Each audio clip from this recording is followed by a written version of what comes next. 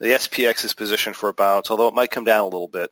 That could pull it down to 1640. The NDX is positioned for a bounce. We'll have to see what happens, but it's certainly positioned for a bounce. If that breaks down, again, you might be seeing 1640 here. The Dow breaks down under its minor break of resistance there. You might also see this pull down around 1640 or so. If we get a breakdown of those indexes, it may pull down a little bit lower, but I would not expect much more down movement in the Russell for the very near future. We'll have to wait and see what the other indexes do, but I'm a little bit more bullish on this than bearish right now, despite the fact we did break a short-term support level.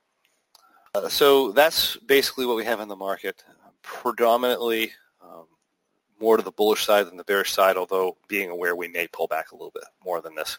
We'll see what happens. We'll see if that comes to pass. And I am watching the other indexes for support breaks to maybe change my opinion, but right now we're more bullish than bearish.